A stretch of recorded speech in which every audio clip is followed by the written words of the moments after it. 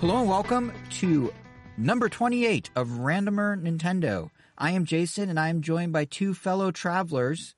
We have on my left, I guess, or coming in from the Pacific, we have Angel. Hi. And coming in from the virtual Atlantic coast, East Coast, we have Kevin. Although he's actually here in East LA. Coast. Spider-Man. You've been in Manhattan a lot lately, haven't you? Nah, maybe like 3 hours, maybe. That's a day trip, an afternoon.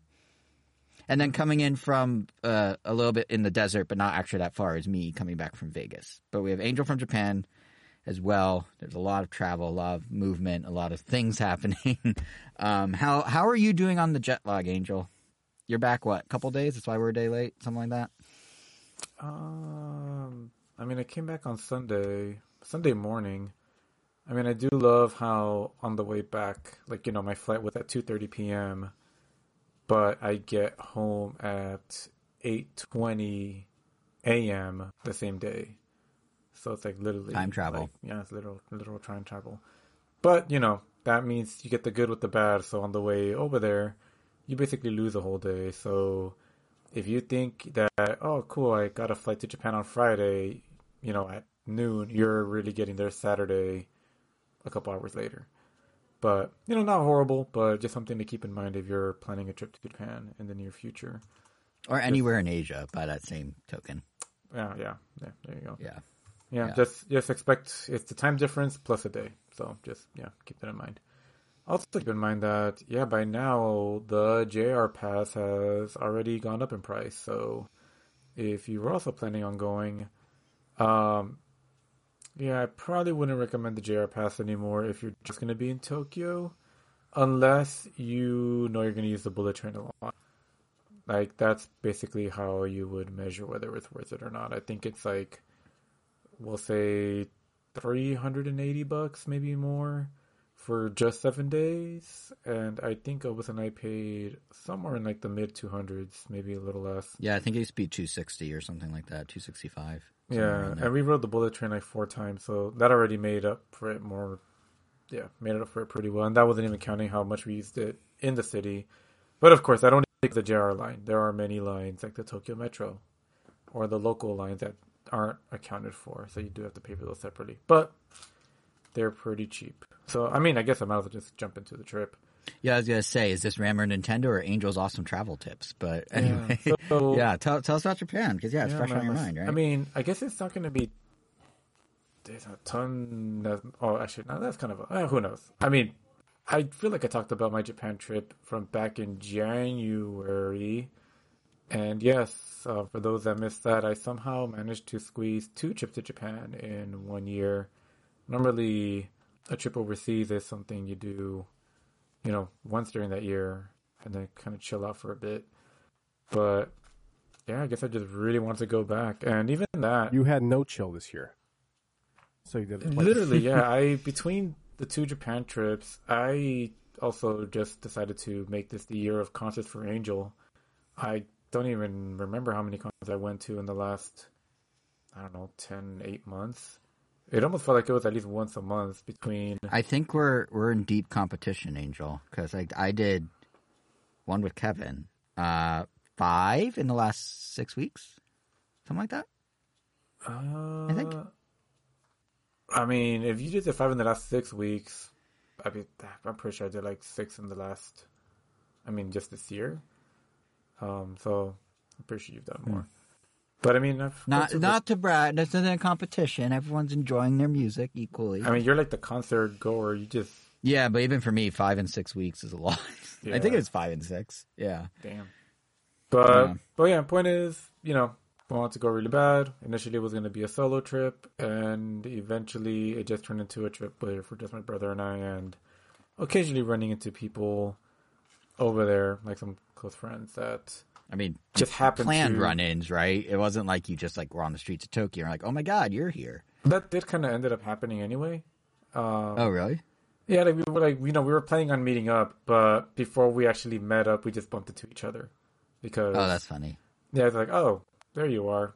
I guess we don't have to coordinate. stuff like that. But, obviously what makes every trip special and different is just the people you go with, because that really dictates what you do. Obviously, I still don't know what a solo trip would look like. I imagine it'd be way, way, way, way more low-key and the less moving around. But essentially, because it was my brother and I, we basically got to indulge on the things we really love most. And that ended up being mainly Nintendo, Capcom, and surprisingly, specifically the Cloud Luffy, Joy Boy, Happy Man, Gear 5 mode. I guess that ended up being like kind of like I won't say defining part of the trip, but just looking for Joy Boy merch. Or surprisingly, in our hotel, we managed to catch like a documentary that obviously we only understood like a word every once in a while, about the making of those episodes and how much, how many storyboards they use, like the voice actors, at least what we could piece together just based on the fact that there were no subtitles. But yeah, it was very interesting. But of course, the biggest thing we did that we couldn't have done really was, or at least I fully appreciate to this extent with anyone else, was the Godzilla experience in Awaji Island, which for the longest time, like, I knew there was a 1-to-1 scale Godzilla head somewhere in Japan. And it's 1-to-1 scale, obviously if Shin Godzilla were to exist, that's how big he would be. But it was designed after Shin Godzilla's head? Yeah, exactly. Okay. Yeah, it was a Shin Godzilla. I feel like that sentence could have worked on two levels. Like, I knew somewhere in Japan there would be a life-size Godzilla head. I knew what you meant. Like, and not to be like confused you knew with... there was one, but that sounds like, I bet you somewhere in the country there is, and there was. Oh, yeah. I mean, yeah, before I knew about the big one, I felt like, there's got to be a big Godzilla statue somewhere. And the closest thing that we've all experienced, I'm sure even you, Jason, was the Godzilla head in Shinjuku, on top of the Hotel Gracery, which is pretty big, but it's not as big as Godzilla would be. And of course, like, we finally managed to actually get up there this time around. It just took, finding the one in Tokyo? Or the one in Shinjuku, in Tokyo. Yeah, just took a matter of looking for the right elevator, because not all elevators go up there, and then just confidently walking past the reception area of the hotel, just getting to the door. So it's like a hotel feature for like guests, like an amenity, like basically, you get, like you're supposed to spa and a Godzilla head. I don't think you have to have reservations at the hotel, but at the very least, they want you to at least be like patrons of the cafe. Sure. That's attached there, because it's to access the Godzilla head, you have to pass by the cafe entrance, or you can access it from the cafe as well. But it's pretty busy at the time, so we were able to just go in without anyone thinking we didn't belong there. And yeah, got to see the Godzilla head. There was not to make it sound weird, but there was a spot where you could see some exposed Godzilla scales and touch them, and then he'll make a noise.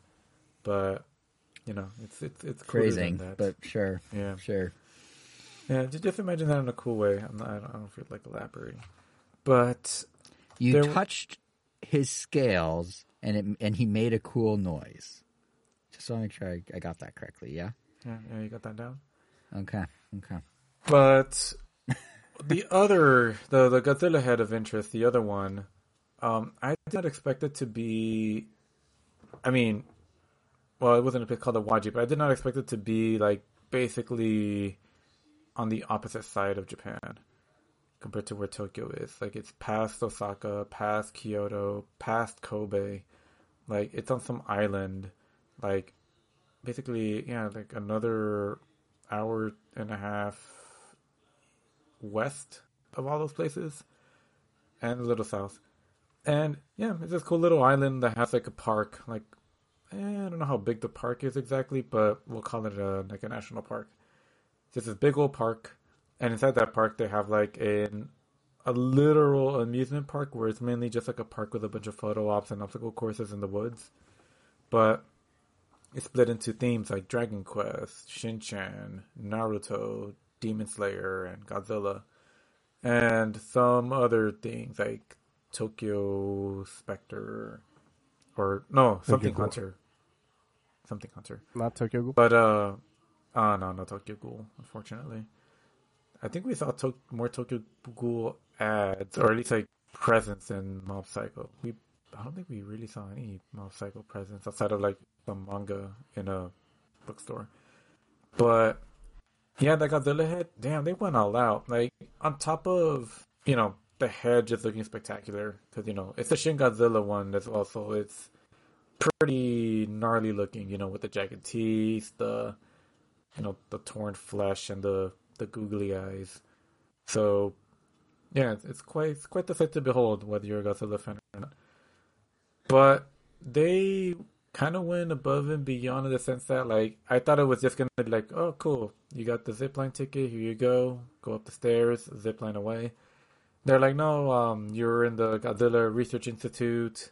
They play a movie for us where they basically gave that Godzilla head a whole backstory, where it's really an active Godzilla, and they have like, here's like the actual footage of the day they captured that Godzilla, and then you see Shin Godzilla swimming in the water. He comes out of the ocean, and they lure it to that spot on Awaji Island, and then they bomb it and drop some chemicals down its throat so that it becomes in the state that it is today.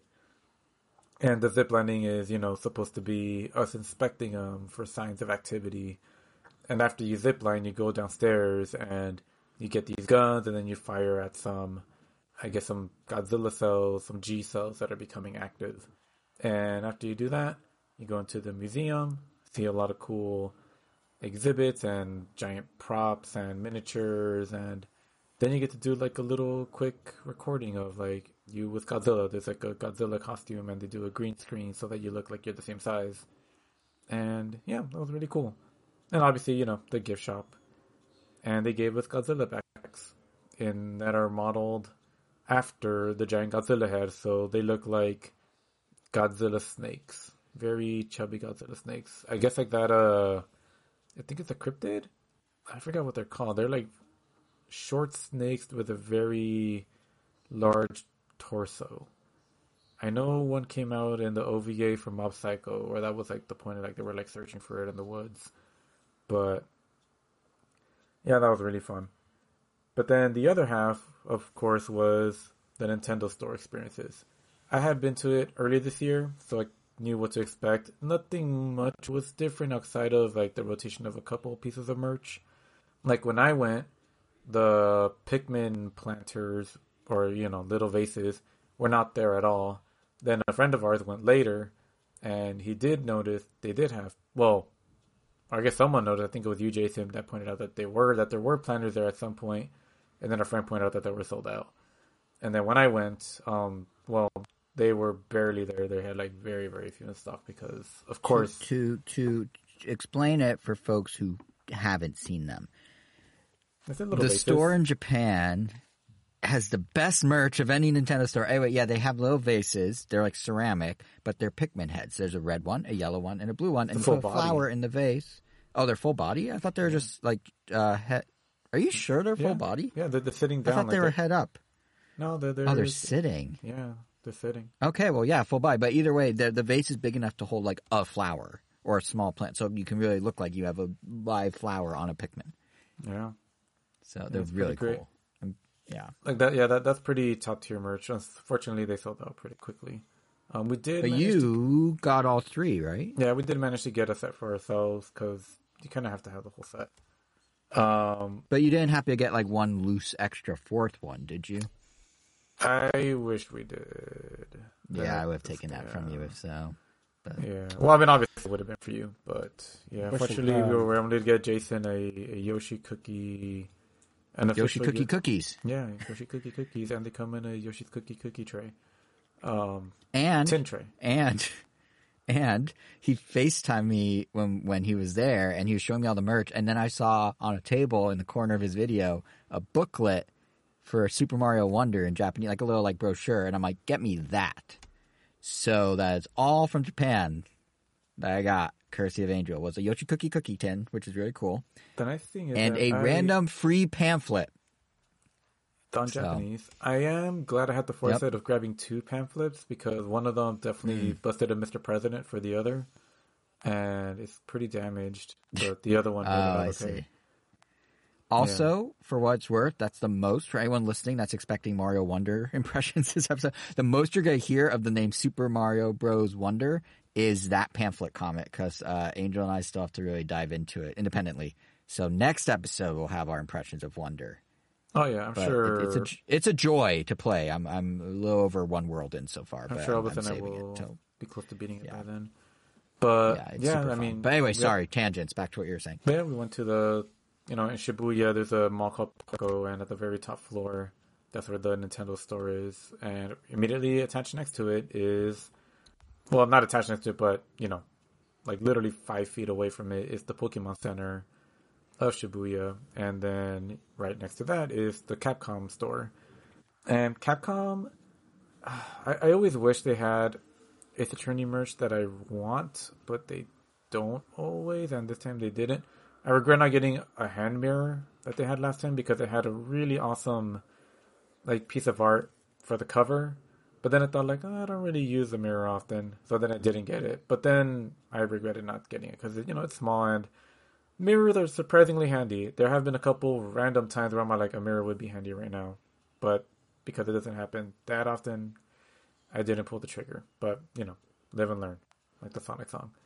But what they did have was a umbrella pen. I know it doesn't sound very exciting, but I like the fact that it looks like it's the pen that you would see at the Umbrella Corporation. It's just very nice. It's white. It says umbrella on it. But surprisingly, the thing that I was most excited about from the Capcom store is it's an empty refillable container that you can use to fill with hand disinfectant, but it's in the shape of the first aid spray from the game. Oh, that's pretty cool. That's clever. I like that. Yeah, so it's just a Unite-Rofa first aid recovery spray, and yeah, it's literally that from the game. So looking forward to using that. When Japan does a great job of having a lot of practical merch. I mean, yeah, they have merch in many different shapes and forms that are very much not practical. But for every piece of non-practical merch, they also have something that you could use in your day-to-day life that is very nerdy, and that's awesome. But yeah, and we also got from the Nintendo store this Pikmin. I guess it's like a Snuggie, but it's in the shape of a Bulborb, so it's as if a Bulborb is eating you because Bulborbs eat Pikmin. In case you don't know what those are, they are these round things. They look like snail. They have snail eyes, eyes that stick out of their head, but they're red and white polka dotted, giant mouths. They're basically all mouths. They're like a weird Pac-Man. But yeah, they have a blanket. Yeah, like a blanket of that's double-sided, and it just eats you. But yeah, which besides again, that one, very clever, like the spray. Yeah. But I think probably one of my favorite pieces of merch from the Nintendo store was this Boo mirror that I ended up getting just because I just loved its concept so much. I may end up keeping it, or I may end up just using it as a gift, but I just wanted to have it just because I just thought it was really clever. But the mirror is basically in the shape of the Boo when you're looking at it. So it's clear, but you just see the eyes and the shy part of its mouth. And the outline of the hand. So as a mirror, it's a little annoying that you have some vague shapes in the center of it, which is just the Boo being shy. But it just makes a lot of sense because when you're looking at the Boo, you don't really see the full shape of the Boo. You just see the outline of the Boo. When Mario sees them, they're just kind of transparent. But then when you look away, they're fully opaque. So I just thought that was really cool that they basically captured that you're seeing right through it or seeing in the mirror. But yeah, somehow we ended up going to, I want to say, every single Pokemon store in Tokyo because goddamn, we went to so many. And we also went to, because we went that far to the Godzilla zipline, we had to pass Osaka and Kyoto. So on the way back, with Osaka being the first stop, we went to the Nintendo store there, see if they had any different merch. It was mostly the same. I think we picked up maybe one or two other things. And then they also had their own Capcom store, which I think we picked up something else, and their own Pokemon Center. Every Pokemon Center had like a different little Pokemon plush that we bought. Because we buy the line called, I think they're Sitting Cuties, or also known as Pokemon Fit, where it's just like a small plush of a Pokemon, but they're in a sitting position. And right now they have up to the 5th generation, but they're literally going through every single generation and making one for every single Pokemon. You could get these online, but they are a little cheaper, especially right now in Japan because of how weak the yen is compared to the dollar. But Have they done Bidoof yet? Do I need to be buying this? they're up to the 5th gen, so they've already done Bidoof. I already got my chat Do I have it? I wonder if I have it and don't realize it's part of that line. Maybe. Do you have any Maybe. Bidoof plushies outside of the Yeah, a little the one, hat? a little sitting up one. It's a sitting up one, so maybe not. I mean, if it's sitting up, it may be that one. I'll look.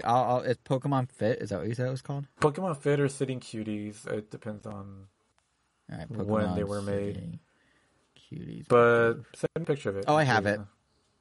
I have it, not knowing I had that. That's what it was. Yeah, I have it. Oh, nice. So you have that. That's how much of a Bidoof collector I am. I buy Bidoof things not even knowing what they are. But yeah, and I mean, like, I wasn't expecting to find a bunch that we didn't have because I got all the ones I needed on the trip in January. But somehow they rotated a couple, and I was able to get a Torkoal, which I really wanted, the Blastoise to complete the turtles, and we got the Ditto and our Regigigas and some other stuff.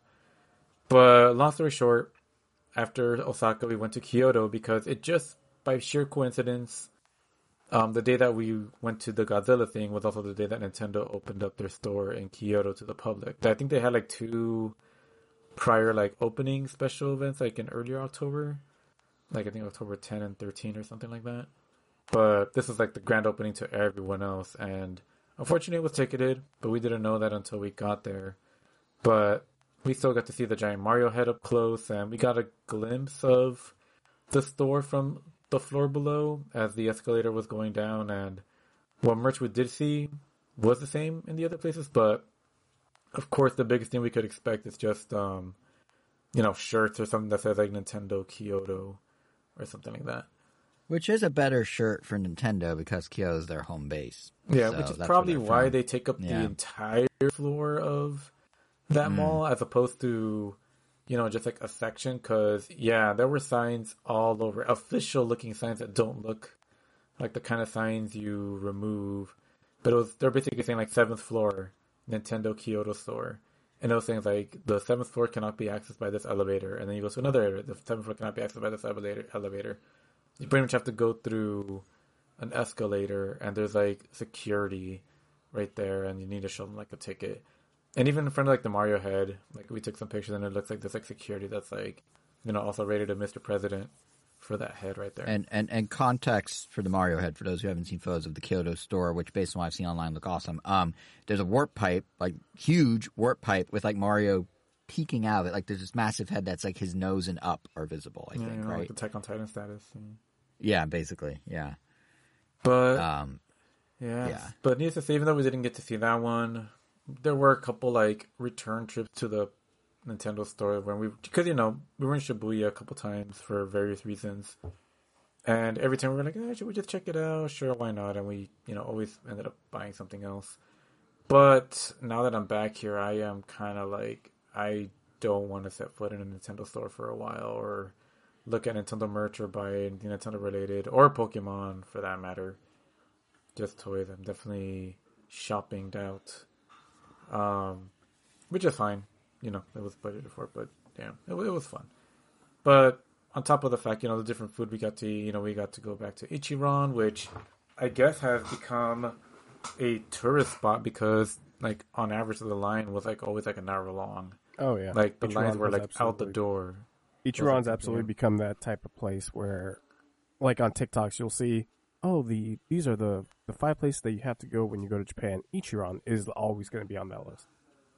Damn, that's a shame. I think when we went, it definitely was nowhere near. I mean, I feel like we were just able to walk in every single time.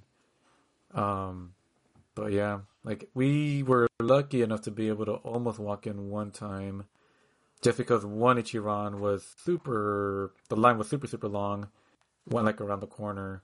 But then we thought there was another Ichiran like less than 2 blocks away, so we went to that one. And that one had a little more of a hidden entrance. You had to like go down an alley, and it was like on the side. So we guess most people didn't see that. But by the time we left that Ichiran after we had eaten, the line was also super long. So people must have just, Googled and been like, oh, there's another one. Why are we waiting here? But yeah, and outside of that, had some amazing curry, had some amazing, I guess, other different types of ramen. The funny thing is that we also got to hang out with one of my friends that is local to Japan. She's been living there for like 10 years now. And I think because she's been living there for 10 years, she can now actually apply for like a residency card. So they don't have to like depend on a visa now. They can just full on live there and not have to worry about having a job.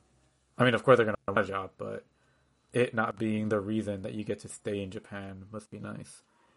But The point one's in is, Kyoto, right? they were in Osaka. They're the ones that I met with the time that Gilbert and Eric went to Kyoto, Right. and I stayed in Osaka, and they just kept going. But yeah, I mean, they're pretty happy. But the point is, the reason I brought them up was because I told them about Ichiran, and they were like, "What's Ichiran?" They were basically like, "Yeah, like most people in Japan, like they'll just go to any like ramen place that they're all like really good. That they don't really consider. There isn't really like one that's like, oh, this is like the best one of all of them. They're just like, yeah, you're good to find in almost any." So I thought that was interesting that I guess Ichiran got that much of got that much clout. I'm sure part of it is because, it is good and it's very consistent. I think that's the thing, that there are just so many. I don't think there is another ramen chain like that one. I could obviously be wrong. Probably am wrong, but that one is very prominent. And the fact that we've been to many Ichirans in many different places and it's always been equally good. I think that's what we call it, like the McDonald's. Like, McDonald's is consistent for the most part. Yeah, that probably definitely helps its reputation. Because, Plus, when the ball starts rolling, like the viralness, the TikTokness of it all, like once that ball starts rolling, the momentum, the inertia of it just becomes too much. So even if there are better ones, like once Ichiran's the one, it's hard to usurp that, Yeah. But, and then we also spent a lot of money on Gachapon. I, for a while, wasn't sure if it's Gachapon or Gashapon, and then I learned that Gashapon is the trademark version that Bandai made. So when it's a Bandai machine, it's a Gashapon. When it's everything else, it's Gachapon. Just replace the S with a C. Doesn't make a difference. But there are, as always, it's always fun just to look at what they have. Because if you're unfamiliar, like Gachapon, or Gacha, as many people just call them. It's just, a machine. You put some coins in, you spin the dial, and then a ball comes out. And you get to see what you could potentially get out of 5 to 10, whatever. And, they could be as normal as a keychain of a bird. Or they can get as weird as different species of birds praying in praying position. Or it can get even more weird as earrings that are the tags you put on cows in a farm that you're gonna, basically mark for slaughter. So yeah, they had one of those for earrings. Or, or just different barf bags from different airlines, or full on ping pong sets, coffee sets, miniature furniture. It's pretty much the bags of Doritos with little seeds inside, so you can shake it. Yeah, they're all over the place, but they're fun and really good quality. I would say almost all the time. The only thing that makes them dangerous is that because they use coins, the coins are 100 yen coins typically, and they usually run from 300 to 500 yen. So I usually use 3 to 5 of those coins. And once upon a time, I guess, when Kevin and I went to Japan, the yen to dollar ratio was almost $1 to 100 yen. So it was an easy conversion in your head. It's 100 yen is $1, just 100 pennies. But now 100 yen is like less than 50 cents. Whoa. So Really? Whoa. yeah, it's pretty good for us. Like, to give an idea, like, like again, like 50,000 yen would have been like $500. Yeah. Just to get rid of two zeros. Yeah. But when you just get rid of the zeros. But when I went to the ATM to take out cash, like I took out 50,000 yen worth, and that was only like $280. Whoa. And I was like, Wow. damn. Wow. Yeah. Also, what a missed opportunity, Angel, to use your own trademark thing. And instead of saying yen to dollar ratio, you could have said the yen to buck ratio and riff on your own yum to buck. You know what's funny? I think This is how I know you're jet lagged. This is how I know you're jet lagged. It's funny because I did make that joke while in Japan, but yeah, didn't remember here. But yeah, and I mean, obviously, Japan is great. The bidets, you obviously appreciate them when you're over there, but then you really, really appreciate them every time you come back for the first time, and you use the restroom you use the restroom for the first time after Japan, and it's just not the same. You just don't feel as clean. But have you ever thought about installing a bidet in your house? All the time. But I think Elvis said he was going to take care of it all the time. That's where you made a mistake. Thinking that he was going to do it. I trust him. I may have to nudge him. When's the last time that he brought that up? The last time we went to Japan. Yeah, thought so. No. Oh, no. When we moved into this house. So it's been a year. A year. We've been busy. You guys were doing renovations in the house. The bidet could have been an easy thing at that point. That's true. It could have actually been a full-on bidet, not just like a attachment. It's still possible, but yeah, we'll get there. I'll nudge him at some point. Now, if you were to install a bidet, would you go all in like Japan and have the ones that have like the heated seats and like they play music and all that, or would you heated, just you gotta go the buttons. You gotta go. You gotta go jingle. You gotta go full jingle. It's Toto or bust. Toto or bust. Yeah. We said that in unison. Toto or bust.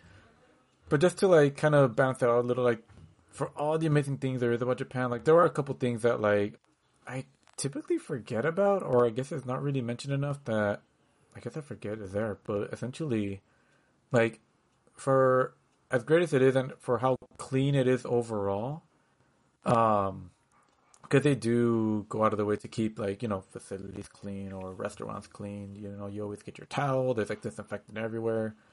Like there are certain parts of Tokyo, like especially Shinjuku or Akihabara, or some of those like districts that do have a lot of things to look at. Where, yeah, like I guess like even though they don't have a lot of trash cans everywhere, like you could basically only find trash cans in convenience stores, because it's basically typical to not walk and eat at the same time as it is here. You're typically just going to eat your food either at home or at the convenience store and throw your stuff away there, which just keeps streets clean overall. But they do leave their trash like that's gonna go out for pickup, like just on the side of the building, of some buildings, and depending on how the alleyways are set up, they sometimes may be on the side that you're walking, and sometimes that does kind of bring out a smell. And there have been a couple times where man, you're gonna hate New York. Oh no, I've seen the video. I don't even have to like. I mean, there's something that like you easily like overlook about Japan just because you're kind of distracted by everything else.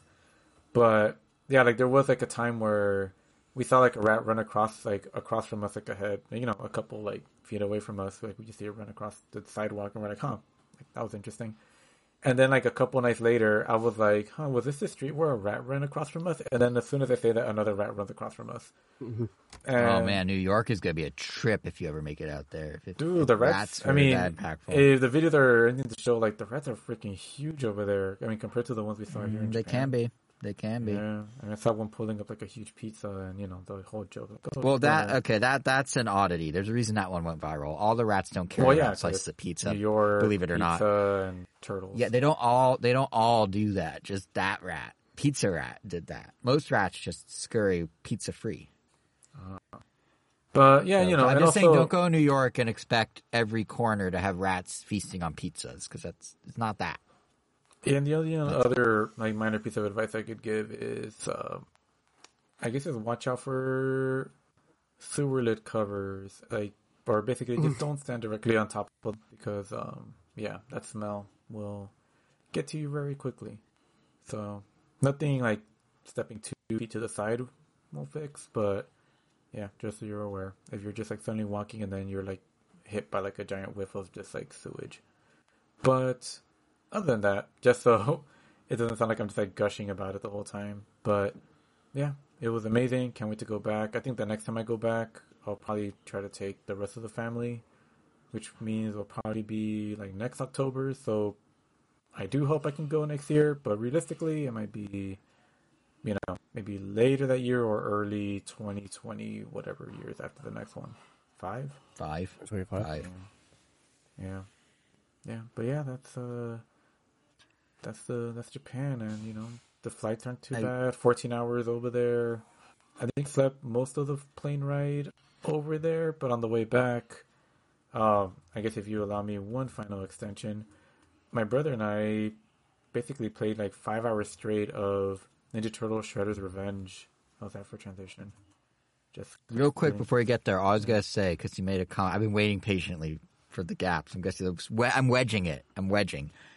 Well, you know what's cool about Japan? If you're like a Nintendo nerd, we're getting to the point. You pointed out because you caught them all by going to all the Pokemon stores, and you went to the 3 Nintendo stores, and you went to restaurant.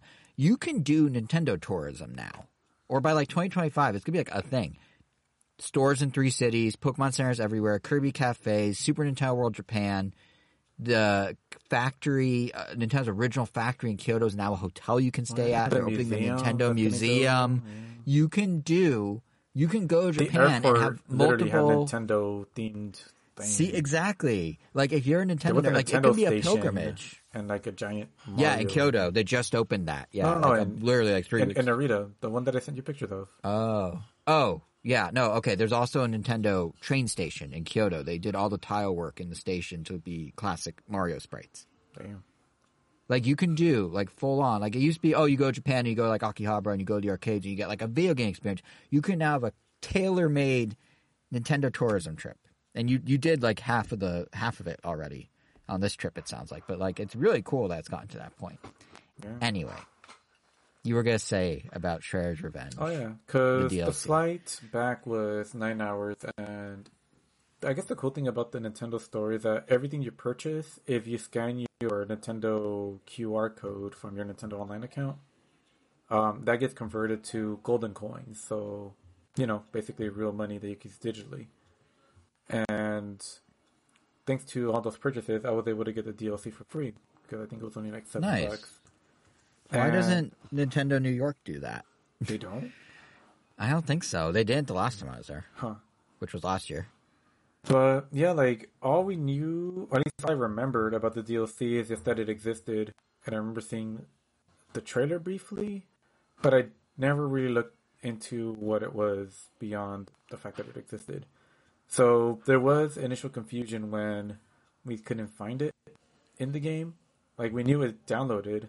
And then we hit start game, and we're like, we went to the last level, like there's nothing after. We were looking for some kind of like dimensional portal. We found a dimensional portal. It was just a warp to a different section of the game. And it was like, oh, okay, this is a shortcut. And then we're like, well, I know I downloaded it. And then I just went to the next option, which was survival. And I guess that was it. I didn't realize it was just a survival mode. But we were like, I could have sworn like there were cutscenes or something. So, we started, and sure enough, there's like a cutscene.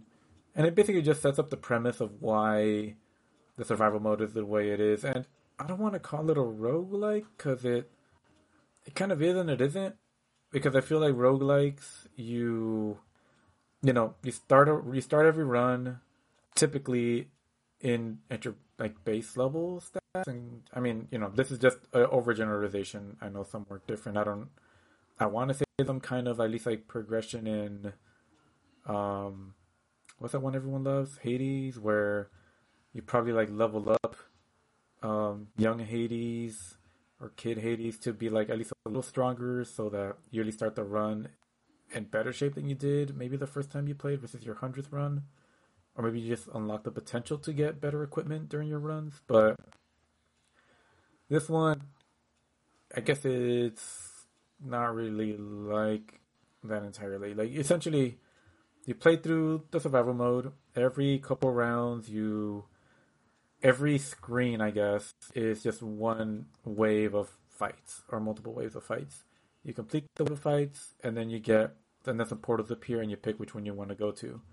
And depending on which one you pick, determines the difficulty of the next fight, because it's kind of dependent on the type of reward. So the first area, and these are randomized, so they're not always the same, but typically the first area is Edo, which is just Japan. And you'll see characters from the Usagi universe, which is the samurai rabbit that got introduced in this DLC, which is an old standby of Turtles and its own series that was created by Stan Sakai, which just happened to come out around the same time, I think the same year as the Turtles, and the creators got along really well, so they crossed them over a couple times. He almost feels like an official Ninja Turtle character, even though he isn't. But yeah, you fight through the Japan area, a portal comes up, and you have to collect a certain number of crystal shards to proceed to the next area. So the Japan area, let's say you need 50 crystals, you complete the encounter, 2 portals open up. Do you want to take the portal that gives you 10 crystals or the one that gives you 30? And obviously the one that gives you 30, you might fight a random combination of bosses from the game that you normally wouldn't fight together, or a bunch of different types of enemies that you normally wouldn't fight together. But the layout is always different or randomized, and the fights are always randomized. And you occasionally get power-ups that are not permanent. They only last a couple rounds. Like you might have, every time you deal damage, you will get some health back, but you lose health over time. Or every time you taunt, you are invincible, but then you immediately teleport to a random spot on the screen. Stuff like that. And eventually, when you get enough crystals to go to the next area, or enough crystal shards, they form one true crystal. And then you go to the next area, and the next area is sometimes, something like an 8-bit themed world where it's all stylized after the NES and Ninja Turtle games, or the Mirage comics, like the old black and white comics, and they're literal like comic panels that you're fighting over. And they got really creative. It was really cool. But every time you collect those crystals, or you form full crystals, and let's say you die during your run, like, you didn't make it all the way to the end, because there are 6 worlds to play through. And once you complete all 6, you can either choose just to end it there, or you could just keep going, and it obviously gets harder and harder. But once you complete all 6 areas, you get to the final area, which is just one final boss battle against like a new version of Super Shredder. And I guess the really cool way that they mix it up is that some of these power-ups actually let you turn into bosses from the game. Like specific bosses, but you could turn into the Rhinoceros Rocksteady, or the Pig Bebop, or even Shredder.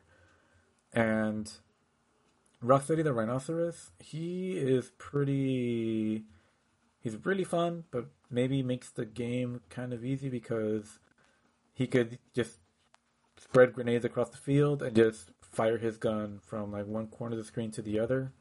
And that basically interrupts almost everything. And depending on the levels and depending on the boss, you can just steamroll some of them. And we just happened to have Rocksteady when we got to the final boss, and we were able to basically interrupt most of his moves and just beat him that way. Which, rolled credits, because, the reason you're jumping from comic book world to NES world to Japan land was because Shredder's been messing with, dimensional shenanigans, and it's up to you to stop him. But then after you beat him, then it just becomes just an endless survival mode. Like, how many rounds can you go? But I guess what keeps it, I guess, fresh for a while, is that every time you complete those crystals, they basically count as currency. So if you're playing as Leonardo for a while and you collect 3 crystals, you unlock a bigger health bar. Then if you get 3 more crystals, then maybe you unlock an extra life. So, if you die, you could last longer, you could take more hits, you could deal more damage, or you can like unlock different special moves. So, there's at least a sense of progression where even if you're starting from the very beginning, you're definitely starting, with a much better character. And every single character can be leveled up in their own way, and there are different color palettes to unlock. Like you can unlock a black and white version of the Turtles for their costume, or a Game Boy sprite that makes them look like that shade of green, like exactly if they were pulled from the Game Boy. And, you know, obviously you have the two new characters, the rabbit Usagi and Korai the ninja. And they both have their own, like, unique play styles. Like, Usagi seems to be really good in the air. He's just juggling people. Korai has some interesting mechanics that I couldn't quite figure out fully, but she ultimately just gets faster and faster and faster the more damage you deal. And as long as you keep your combo going. But it was really fun, and it really killed a good amount of that plane ride. So definitely props to them for making a fun beat 'em up that my brother and I generally love. But I would say that's mainly attributed to the fact that there's like defense mechanics, the fact you can dodge roll or something. But you know, it can't really be abused either. You definitely have to, you know, anticipate what they're gonna do and just not get greedy. But yeah, incredibly fun. Would definitely recommend for the $7. It's definitely worth it, even though we didn't pay it technically, but I guess we did pay it in Nintendo merch. But yeah, TMNT, Shredder's Revenge, Dimensional Shenanigans, Kerfuffle, Fun Times. Actual name. That's yeah. If you look on the eShop, it's under Dimensional Kerfuffle Shenanigan Fun Times. Yep. I can't believe they stole Kerfuffle before Smash did. Right? Right? Seriously. What would the next Smash even be called? It would have to be something like Kerfuffle. I guess before I forget, because I definitely did forget, I did find finally a Rhythm Heaven machine in Japan, but unfortunately it wasn't in its Rhythm Heaven state. You could tell they taped over the banner that says Rhythm Heaven because you could still see it from the back. Just like at some other game, and was it running? They gutted it to turn it into some other arcade machine for. I don't know what it was. It was off or something, but I took a picture of it. But it was basically the skeleton of a Rhythm Heaven machine being used for something else. Which, you know... The husk of what was a great thing. Yeah, and I guess ever since I got into collecting CDs, I did want to point out there's a store called Kotokubiya?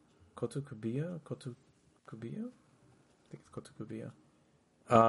They usually have booths at Anime Expo and Comic-Con, and have like some statues of Yu-Gi-Oh monsters and stuff, but they happen to have a couple Nintendo soundtracks. That was really cool. So I was able to get the Metroid Prime Metroid Fusion soundtrack there for a very good price.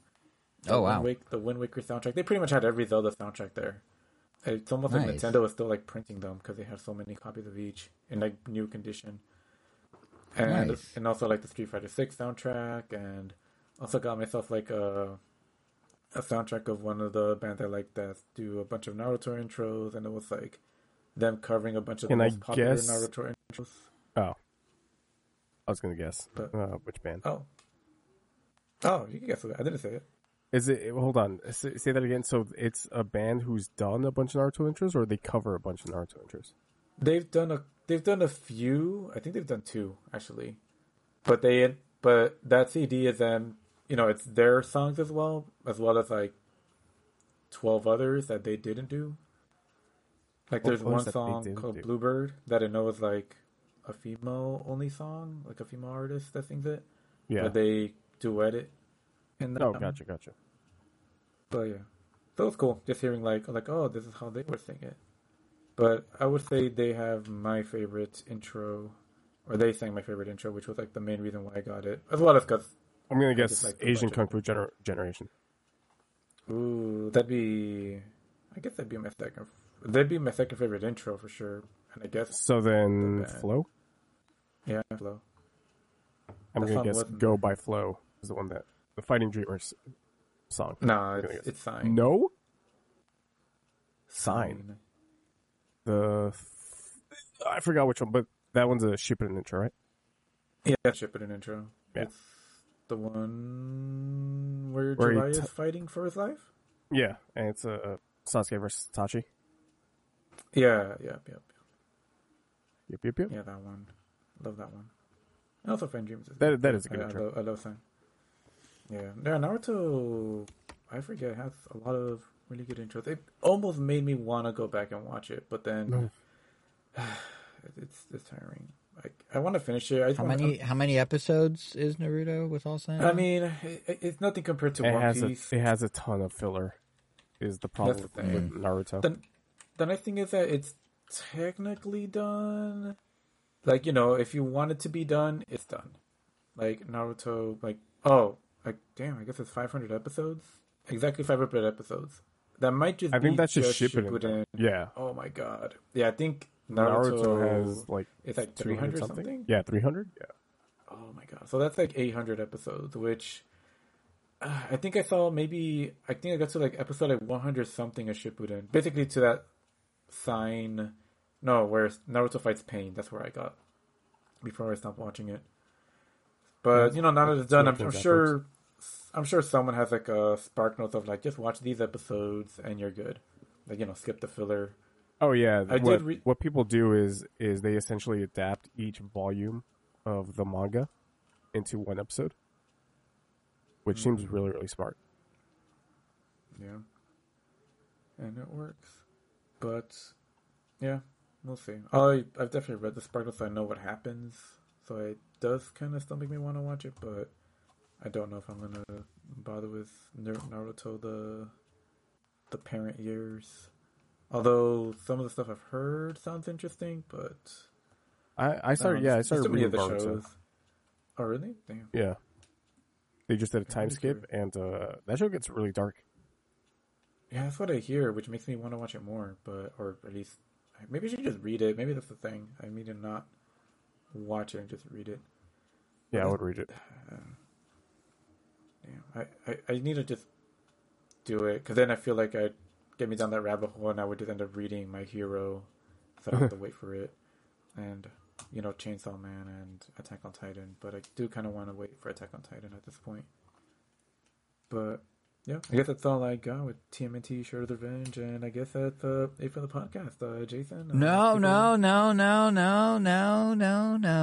In fact, I'm going to rewind the clock back to when you were talking about TMNT, because it's a great segue to hear about you, Kevin, what you've been up to, because Angel is playing in a virtual New York. And Kevin, so were you, right? Spider-Man? Wow. I don't know why I said it in that voice. Yeah. No, not Mario. Not Mario. No Wowie Zowie. I've been playing Spider-Man 2 on the Sony PlayStation 5. Is it? I'm glad you specified it was Sony. Well, actually, they do that weird thing where they do Sony, PlayStation, copyright symbol in the middle of the word, like in the middle, 5.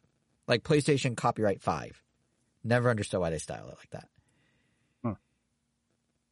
Anywho. Yeah, I've been playing Spider-Man 2. It released, I think, last week or last Friday, something like that. Same day as Mario Wonder. Oh, man. Too many great games are out and not enough time to play them. Can you imagine the Game of the Year category at the Game Awards this year? It's going to be nuts. Yeah, I don't know. I don't know how you even, Yeah, this could be the first year I wouldn't have ever. a chance. Just This could be like, do you say Garfield? Like Garfield? Do you think Starfield or Armored Core have a chance? I don't know what's going to get. I feel like Armored Core is going to not get in there. I mean, you got Zelda, you got, you got Zelda. You got Zelda, you got Mario, you got Spider-Man, you've got Not Starfield? Wow, I'm just drawing a blank. Baldur's Gate, you've got maybe probably Starfield, you've got maybe Diablo. Like, there's so much. There's so much. Yeah, Pikmin 4.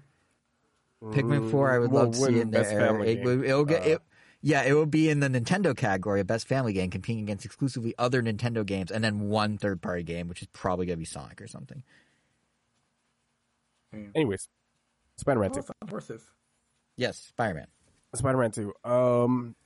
I remember talking about this game back on I think we were still Quarantine Chronicles or Random Nintendo. Yeah, thereabouts, yeah. I don't remember which one, but I really love that first game.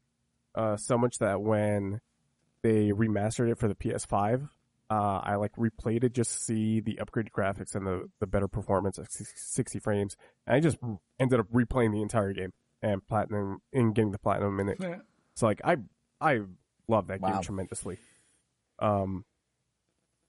So then the Miles Morales, not spin-off, but it was like a half game, kind of. That came out, and I really, really enjoyed that as well.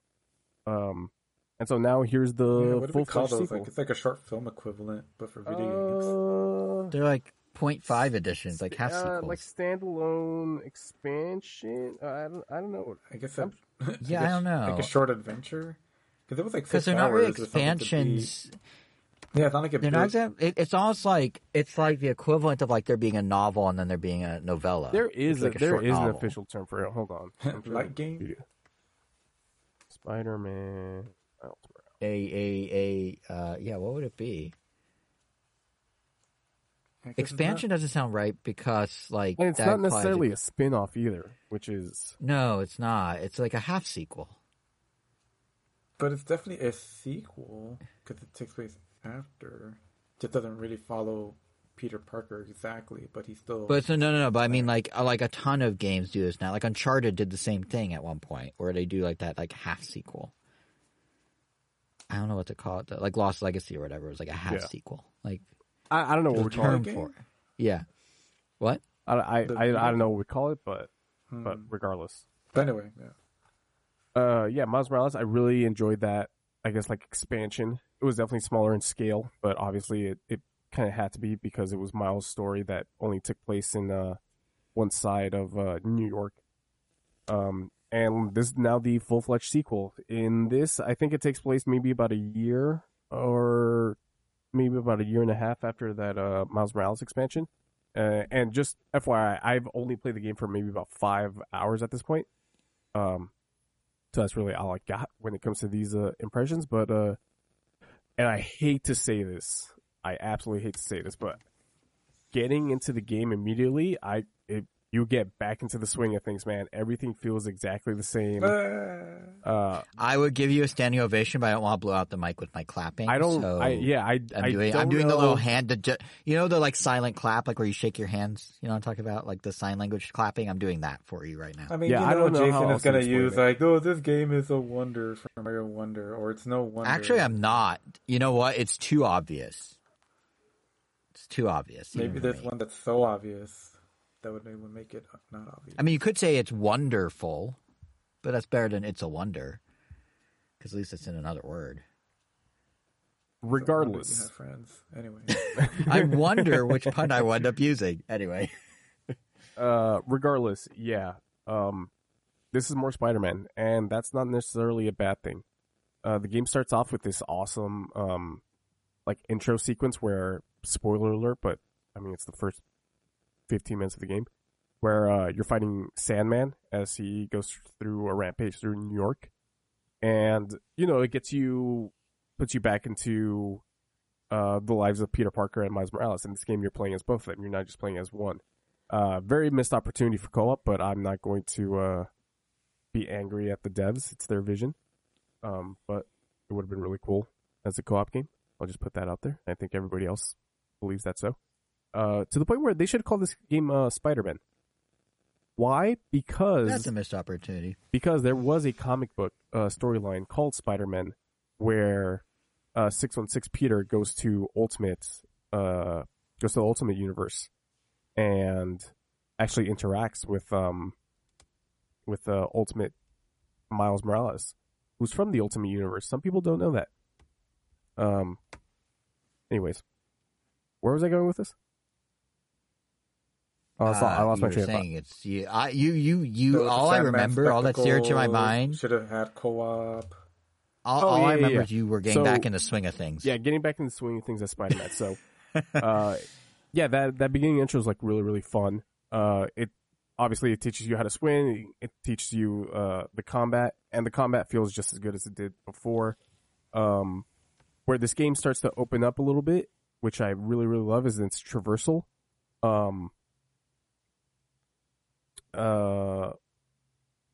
In this game, they introduce web wings, which essentially is like the glider from what's it called? What's that one game called? The other superhero game. Arkham. What? Arkham. Batman. There we go. Oh, Arca. I was like, what are you talking? Yeah, Batman. The way that they allowed you to, well, I guess you could glide in that game in the first Arkham, but it wasn't really until you got to Arkham City where you were really gliding as Batman. Here, you're essentially gliding in the... Cases. I'm sorry? You're practically flying in most cases, and that zip line just basically takes you back up to any building that was near you. Yeah. That's cool. So in this, as stated, you are gliding everywhere, and it's really, really fun. They pretty much off the bat introduce some new mechanics for both characters. Peter now has those mechanical arms that you, like if you aren't in tune with the comic book universe, you saw in, which movie was it? I think it was Endgame, where Peter activates instant kill and he has those like arms that come out of him. I think he also used it in Infinity War. Yeah, I think I remember it being in Infinity War. Yeah, like they come out. Yeah, he does that. He gets like thrown or something, and the arms come out. And he has like the spider leg looking things. Yeah, yeah, exactly. So he has that at his disposal now, and you could do this like fury of melee attacks with him. With Miles, you have this electrical, like this essentially this chain of electricity that you can use against enemies, and then they introduce gadgets. Which in the first game you had gadgets, and it's really smart here. Before it used to be on this sort of weapon wheel, which I'm starting to forget who made. Oh, Ratchet and Clank was made by the same developers, Insomniac, where you have the weapon wheel. You had the weapon wheel essentially, or your gadget wheel in the first game. Here it's just tied to the face button, so square, triangle, circle, X. I'll never call it cross. And then you have your spider abilities on a different, essentially, weapon wheel that's just the D-pad.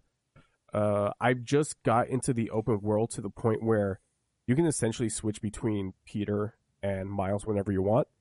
And have you guys seen the loading times on this game?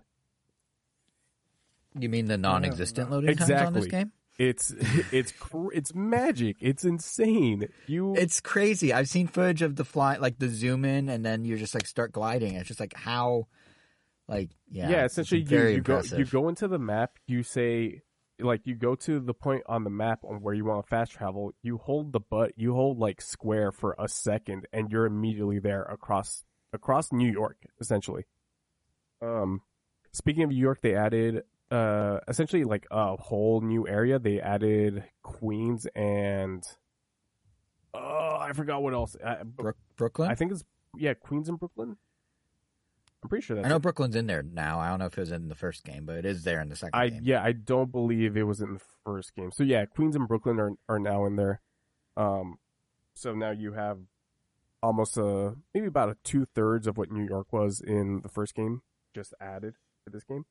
And like I said, Which is, again, crazy. Yeah, and like I said, I've only played for maybe about 5 hours, so I haven't gone through all the accoutrements of this game yet. But so far, it's running great. I'm playing it right now on my PC via capture card, so I haven't really experienced it on my 4K TV. But regardless, it's running like a charm. And then, of course, you have the little touches with the DualSense controller. The tension of your webbing as you're swinging around New York. Swinging still as fun as ever, and I've seen some of the stuff that you can do in this game when it comes to like doing combos from swinging to gliding to dashing mid-air with like your new spider tech. It's really, really cool. Story-wise, like I said, I'm only 5 hours in, but still haven't seen any of Venom. This isn't it's not a spoiler. Venom has been featured way too heavily in like the trailers, to the point where they just... He's literally in the collector's edition as a statue. Yeah, 19 inches of Venom. You can't avoid him. As they keep... Yeah. Bringing Yes, as they keep sharing that it's 19 inches of Venom, yeah. But the way they phrase it too, it was like, get in on... Can you get all, like, 19 inches of Venom in you or something like that? I'm sure they didn't mean it, but as soon as it was starting to, right? like, to get, like, memed or joked to death, they were like, all right, let's just run with it, because Yeah, they leaned in hard once they realized where it was going. Oh, they leaned in hard, all right, with those 19 inches of Yeah. Venom. Yep. They leaned in hard on the 19-inch. Yep. Yeah, I'm excited. Like I said, it's more Spider-Man. Some people may be turned off by that, but like I don't know, Arkham City was more Arkham Asylum, but I guess that one had a bigger, I guess, upgrade considering you went from like these small little biomes to just an entire open world. While here it's a bigger open world and much more densely populated open world. It's the Insomniac they're wizards over there, man. They keep pumping out like quality games after quality games. And I remember when the PS5 was still relatively new, and they're like, look what you can do in Ratchet and Clank. Like, you can warp between these different, like, through these wormholes instantly, and the level's just there. And I was like, okay, that's cool, yeah. And then the PC version does that too, and I'm like, oh, okay, so it's not a PS5 thing, it's just a good tech thing. But honestly, those load times or lack thereof when you're zooming in on a map and, like, instantly transporting around New York, that was like, wow, look what the PS5 can do. Like, that was really impressive. And to be fair, I don't know. To do that. To be fair, I don't know if the PC wouldn't be able to handle that. I guess it would depend on like your SSD. Sure. Right. Similar to Ratchet and Clank, but it's still impressive. The tech behind their game is impressive. You know, like not everybody's going to be able to do that. It reminds me. It's like the 2023 version of when Nintendo, like, with Metroid Prime, everyone's like, wow, they hid the load time behind doors. Because, like, at the time, that was crazy to make it seamless in that way. And this just feels like the 20-year later version of doing that, you know? Like, to make it, have it load stuff in the background while you're doing other stuff. And have it be that seamless is really cool. Yeah. Yeah, Spider-Man 2. I'm gonna keep playing it, man. I wanted Liza P to be the next game that I roll credits on. I don't know what game it's gonna be because I have to split time between. I gotta split time between Spider-Man 2. I still have 2 Baldur's Gate 3 campaigns that I'm nowhere near to finishing. I'm still playing Marvel Snap. I got back into Valorant and Mario Wonder. I gotta get some time in to play that. I haven't played Apex in a while because I hate their ranking system for this season. So I just refuse to play it. And then like I still want to play Assassin's Creed Mirage, and like I said, Mario Wonder is here, and Super Mario RPG is around the corner, and it's just there's too many great games in too little time. It's even if you just zoom into just Nintendo, this year's been nuts. Like, and somehow I've missed the last 3 big releases because I've been traveling every single time. But like to have Zelda, Pikmin, and Mario in the span of like, and then my Mario RPG next month in the span of what 4 or 5 months in the 7th year of a console's like just in general, gaming's crazy. And if you're a Nintendo fan, it's also crazy. Like I remember like February, it was like, oh, what's coming out this year? It seems kind of ho-hum. And now it's like everything, everywhere, all at once, not to reference the movie, but kind of referencing the movie. Yeah, like it's crazy. So much to play. Yeah. But yeah, that's what I've been playing. That's what I've been doing. Well, as we continue our travels around what have you been doing, the circle Ethan? here. Like literally anything? Yeah, so I have done absolutely nothing. No, I did my own travels. I was in Vegas this past weekend, which is why I haven't gotten further in Mario Wonder. But yeah, I was going to Vegas. So it's funny because Vegas like was a trip where I had expectations. I kind of knew what was going to happen. And then like a bunch of stuff I didn't expect happened. So I knew I was going to Vegas for When We Were Young Fest, 2nd year, headlined by Green Day and Blink-182. I did not know until 45 minutes away from the Strip that I was going to be seeing U2 at the Sphere on the night before When We Were Young Fest. And we managed to snag last second tickets. And my God, the Sphere is a crazy venue. There's one example. I did know that when I was at, in Vegas, that I would be seeing certain bands. I did not know that I'd be seeing Tony Hawk skateboard in front of me, like 15 feet away. I did know that I'd be at Resort World. I did not know I'd end up at Circus Circus playing F-Zero AX. So like it was a very kind of cool weekend where just all these unexpected things kept happening. So I don't even know where to start with that. I mean, When We Were Young, I don't have a whole lot to say, but it's a festival. It leans towards like this year. It's like kind of early 2000s pop punk. Good show, crowded, insanely hot, like 94 degrees out. Blink-182 was fun. You guys big Blink-182 guys at all? I think I know the answer for Angel, which is probably not. But Kevin, do you like Blink-182? Wow. Am I wrong? Angel? Yeah, I love Blink-182. Name 5 of their songs. Go. I have to name 5? Yeah, if you love them so much, it should roll right off your tongue. Go. I love the Here we go. essence of their music. I don't bother I trying to know remember the their essence of their names. music. Like, So as I was saying, I know mean, the answer for Angel. but I Kevin, know do you- about, I mean, I like that song they do with like the What's My Age Again. Okay, there's one. So I you like wish the I had a song, little like What's My game Age show. Again? Bing. Yeah, the one that goes "What's My Age Again?" That's called "What's My Age Again." Okay, there's one. Can you do 4 more? You know what? Let's lower it. 2 more. Just give me 3. Does it have to be 3? Like, why can't it just be 2? Why can't it just be the essence Fine. of their Give me music? 1 more. Oh yeah, that's true. It's just the essence. All right, listen. All right, the reason I was asking, and actually, Kevin, what's your answer? Because I Well, knew Angel's well- answer. My answer What about all is the their small last things? good album. Is that Oh, he got it. You got it. Nice. Okay, all right, cool. Kevin, I'm off the good hook. job. See you later. Good. I mean, hey, you were off the like hook after you scaled it Blink-182, back. I guess. You're off the hook after you scaled it back twice and described how you love their essence. Which, sure. But Kevin, you were saying? I haven't tolerated really wish I hated Blink-182. What? That was the name of one of the songs. This I is- really wish I hated you. That's definitely not. But Yeah. okay. That sounds like something that they would have released within their last like 3 albums. Two albums. Maybe. That My was actually answer from is- 2019, but yeah.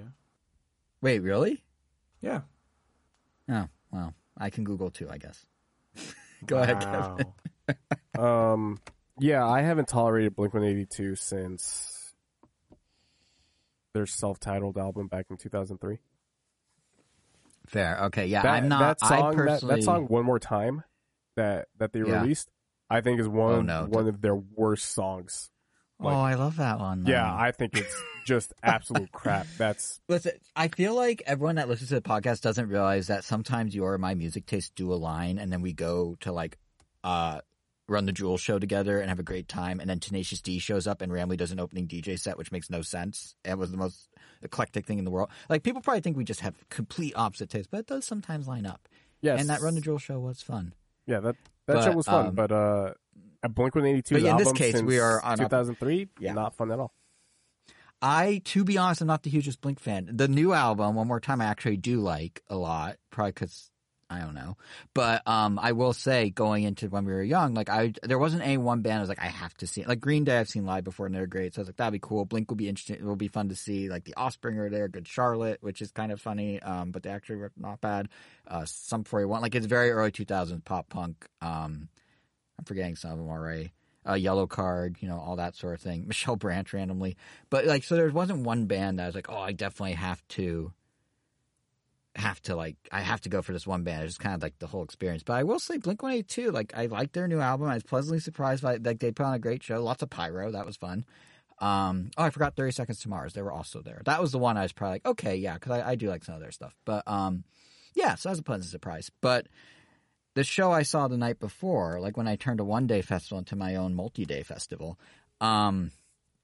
you guys must have seen it. It went viral like a few weeks ago. You guys must have seen The Sphere, right? Like conceptually what it is. I don't know why you asked that question Maybe. when we've definitely discussed this.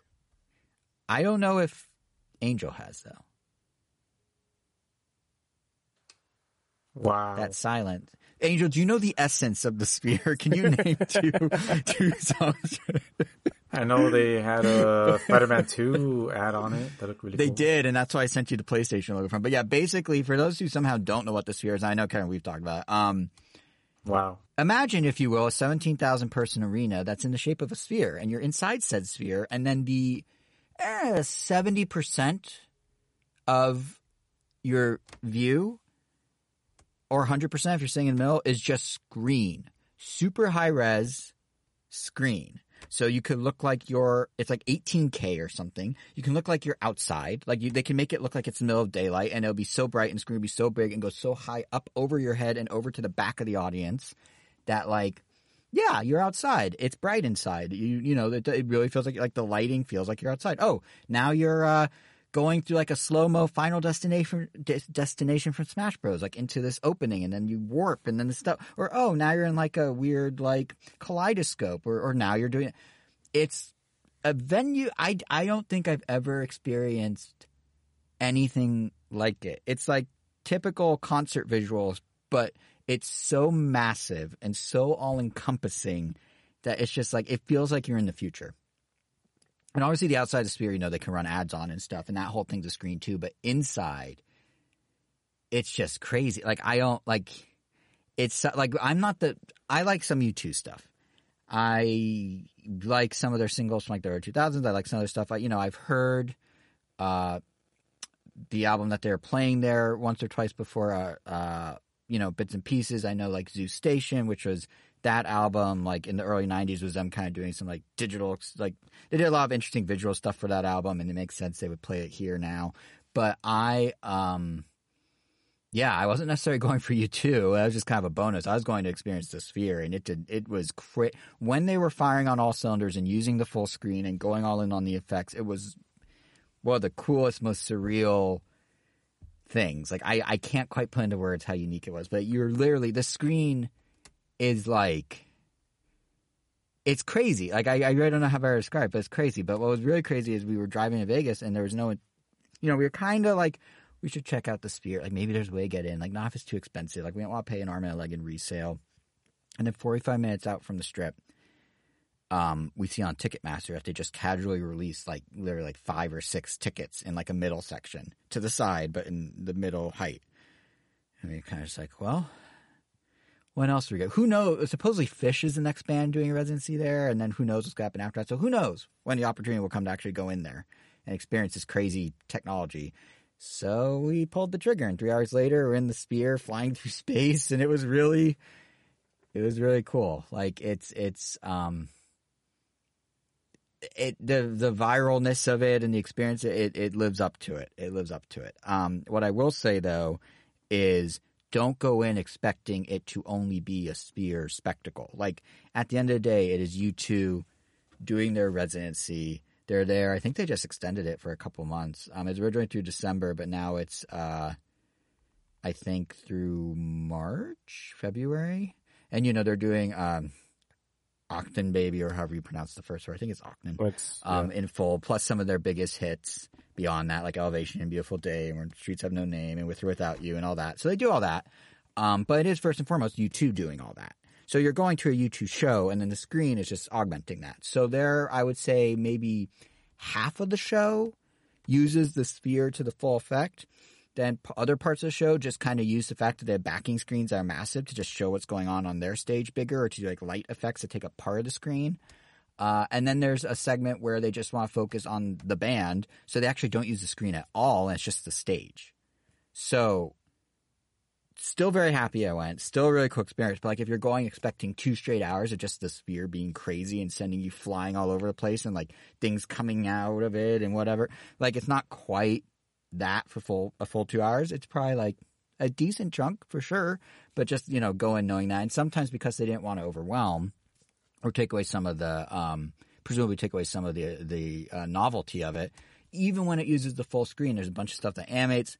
There's some stuff that's a little more static. There's some songs like Elevation where I thought they'd use it and ended up like not really using it. But then there's other songs, without spoiling it, like a new one they have called Atomic City, where they do some really cool stuff with the screen that I didn't expect. So and then that leads into I think With or Without You, Streets Have No Name, or something like that, which uses it even more intensely. So yeah, it's just going knowing not every single song's gonna have it, but it's really cool. And it was one of the few times I feel like I've really been like, wow, this is the future in like a long, long time. Like to go from that to like a normal concert the next day, it didn't devalue anything at When We Were Young at all. It was such a different vibe, and obviously such a different atmosphere, and pop punk versus like classic rock and all that. But there is a world where stuff like the Sphere with screens like that I could easily see becoming more of a norm for concerts if there's a place to build it and the technology's there to easily do it. Like it's a very different experience at a concert you've been to before, while also feeling kind of familiar. But it was super cool. Like I don't know how to describe it. It was, yeah, it was really cool, and I'm very fortunate that we were able to snag those tickets at the last second. So that's the Sphere. Terrifying feature indeed.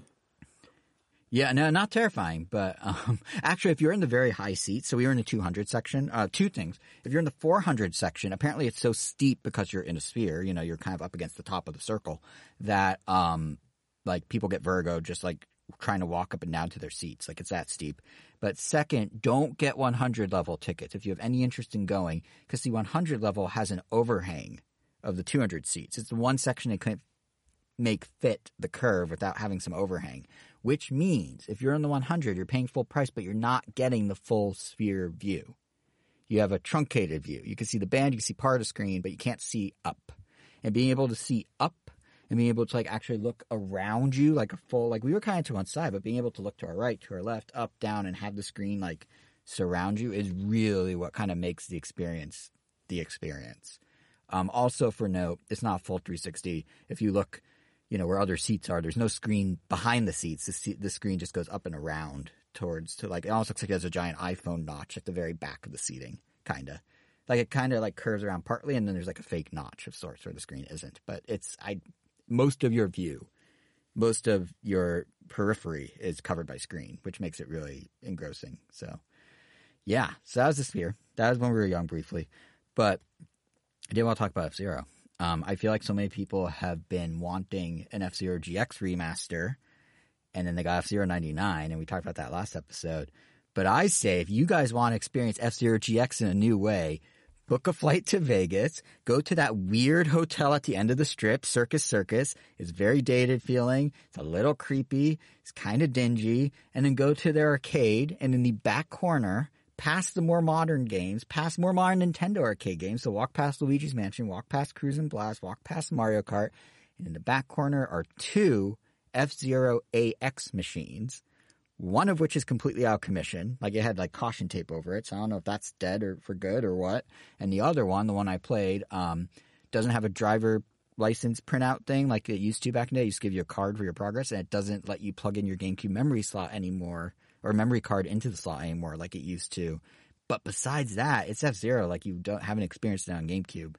It's I don't know if you guys are particularly familiar with how F-Zero AX came about, but basically Sega, as we all know, made F-Zero GX. In tandem, they made F-Zero AX. They actually, Nintendo, Sega, and Namco, back in the GameCube days, teamed up on a special arcade circuit board called the Triforce, fitting. And the Triforce board or whatever was like GameCube internals mixed with some Dreamcast bits and bobs, which is kind of how this whole thing came about. So originally when they made the Triforce collaboration together, that sort of led Sega to then make an F-Zero that would be in arcades and on GameCube. And it's been very hard to find the F-Zero arcade version for most people. I think there's 20 in the United States total. I don't know how many of those are even in commission, like still functioning. Is that our closest one? I believe that's the closest one, yeah. And I didn't even remember. I don't think I've never played it before. I might have seen it before. Have either of you played it? I mean, it sounds like if you just remember seeing it, you probably didn't play it. Kevin, Angel, have you ever tried AX? Not the arcade machine, just the content. That's about it. Right, because you can unlock the content in F-Zero, and it was discovered like 10 years ago now, because that arcade machine, by the way, is literally 20 years old, and it shows. I'll get to that. But about 10 years ago, someone... Yeah, exactly. But even then, like, you walk up to it, and the screen... It's like running like a 4.3, like what 2003 thought was a decent TV screen. It's like you walk up, it's like this fuzzy, pixelated, like it looks like, you know, standard def. Like it's definitely an old school screen.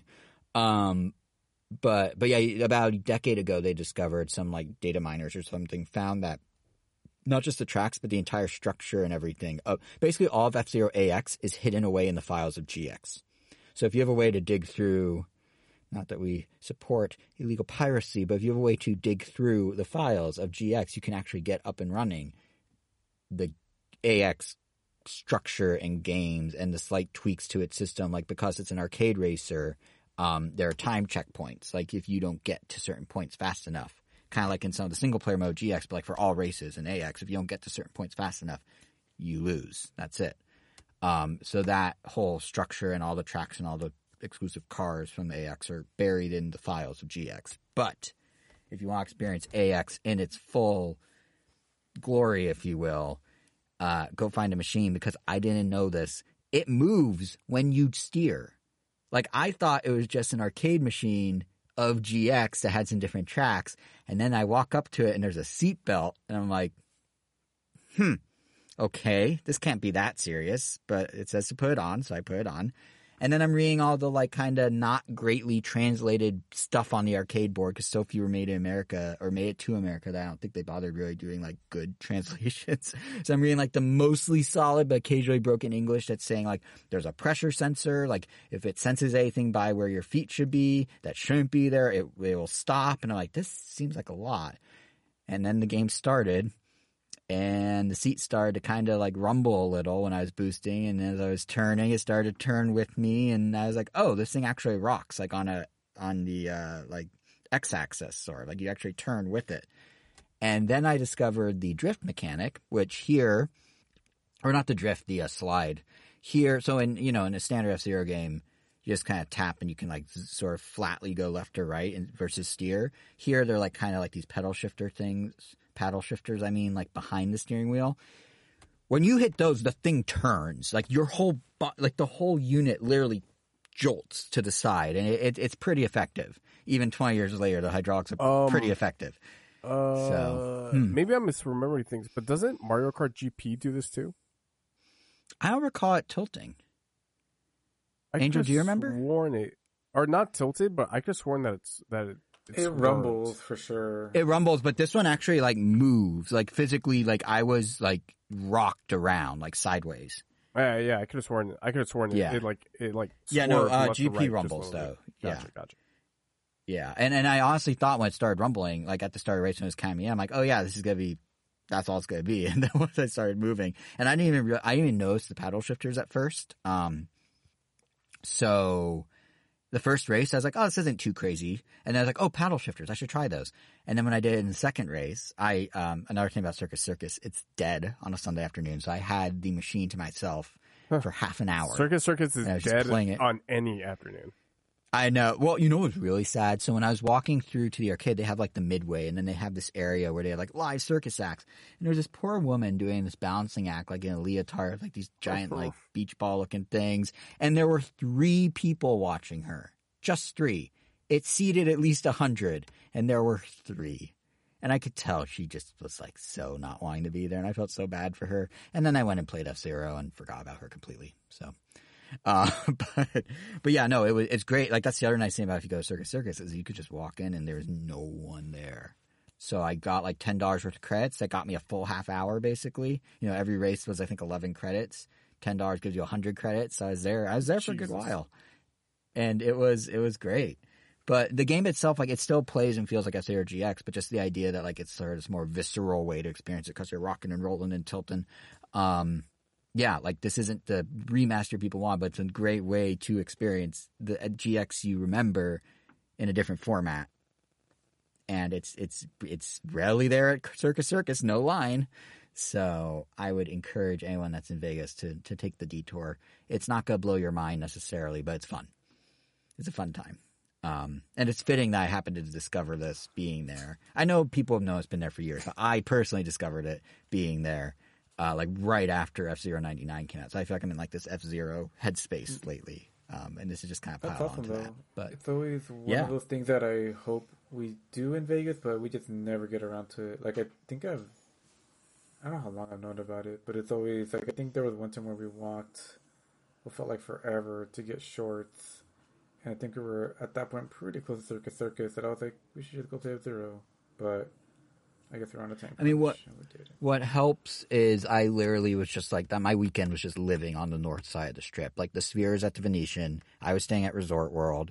When we were young, Fest was at the Las Vegas Festival Grounds, which is just past Circus Circus if you're walking north. Everything I did was in like a 3-block radius. So I was literally less than 5 minutes from F-Zero. And that's when I was like, I gotta do it. Was when we were young, Fest the same weekend as TwitchCon? TwitchCon? It was, and TwitchCon took over Resort World pretty much. Like everyone in the elevator had TwitchCon badges, and that's why I think PlayStation was running Spider-Man ads on the Sphere because you could see it from Resort World. You could see it from the convention center. Which hotel did you stay at? Because I think there's like 3 of them. Resort World.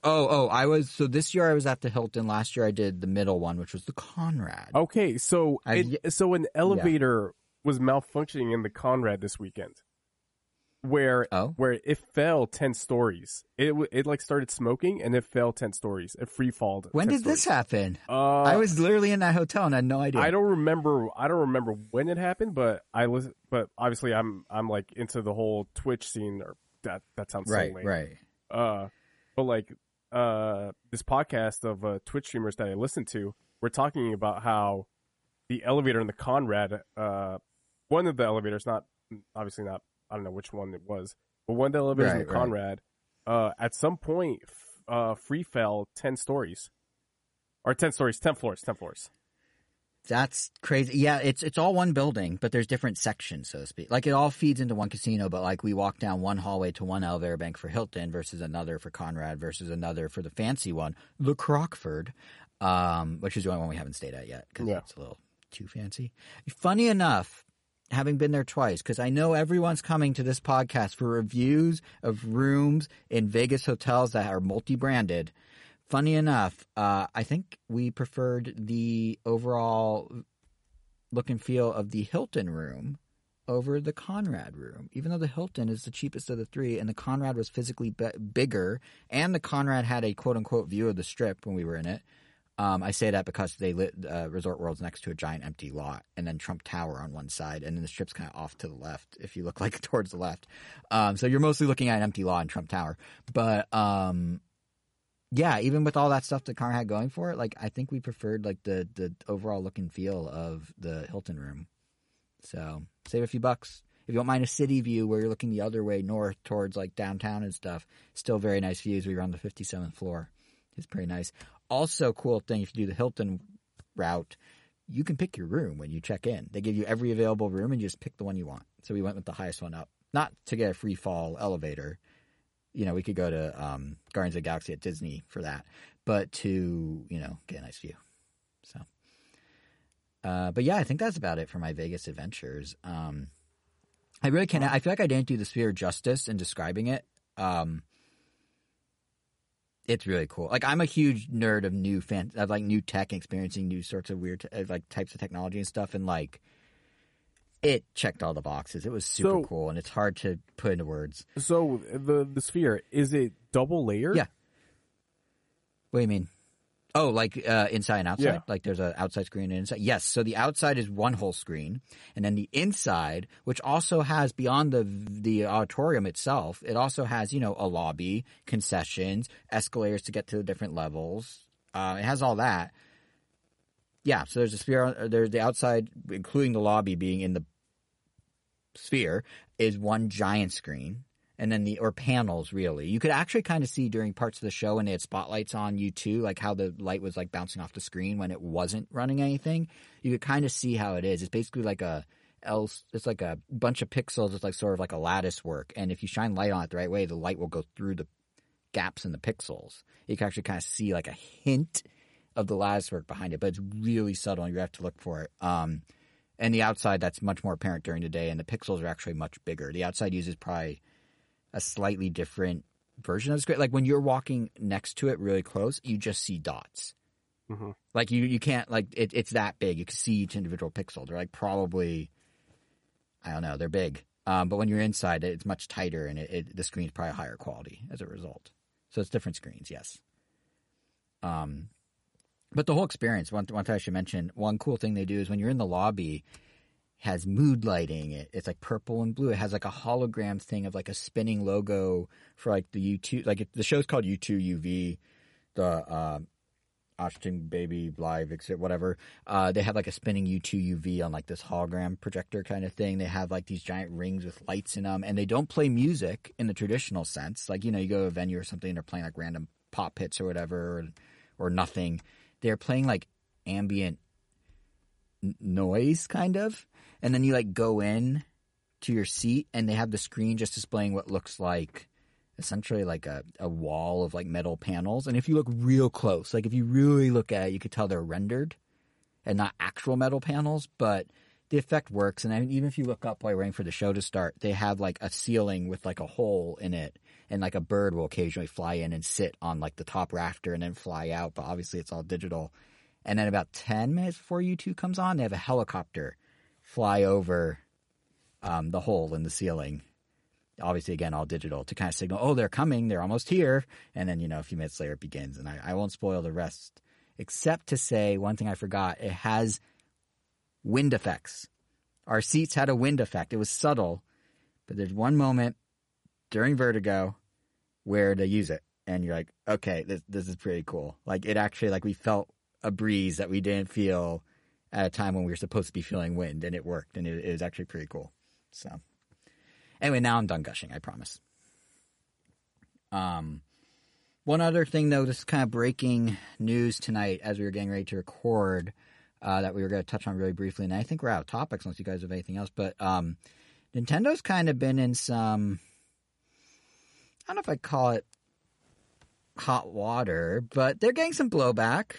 They announced some new guidelines. Yeah, they announced some new guidelines around community tournaments, which they define as tournaments that are under a certain number of people. I think it's under 200 people in person or 300 online, versus tournaments that are bigger than that and will require basically licensing with Nintendo. Which you aren't guaranteed to get, by the way.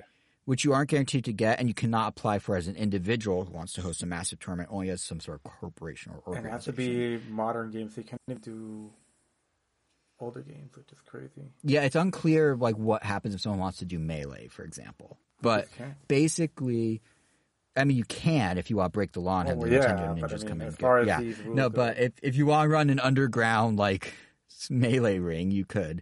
But yeah, basically, I feel like when Nintendo did stuff with like, what was that company that kind of went belly up in the chaos? Panda Gaming. Yeah, like they've done some stuff with different organizations. They've obviously worked with Evo.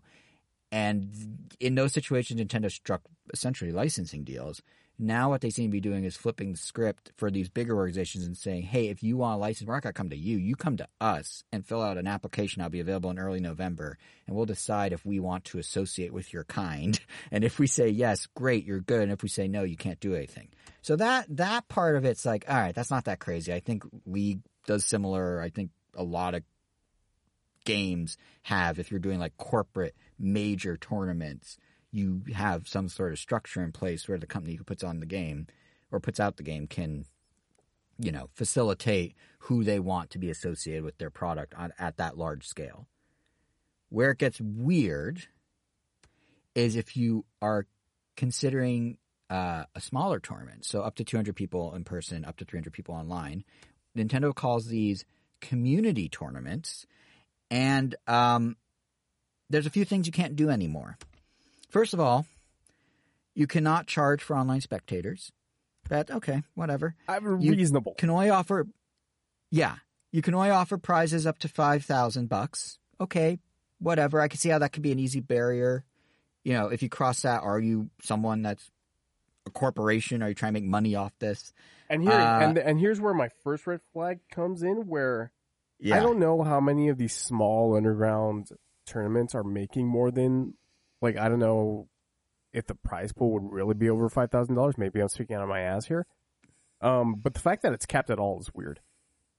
A little. It's a little weird. Yeah, because it's like if people are contributing on their own. If a bunch of millionaires get together and want to play Smash Bros., can they not because they'll exceed $5,000? Right, like you know what I mean? Like a 200 person event, if everybody pitches in like $10, that's only $2,000. So I can, it's a little weird that it's capped, but not unreasonable in my opinion. Right, and that's weird what I'm kind of saying too. Yeah.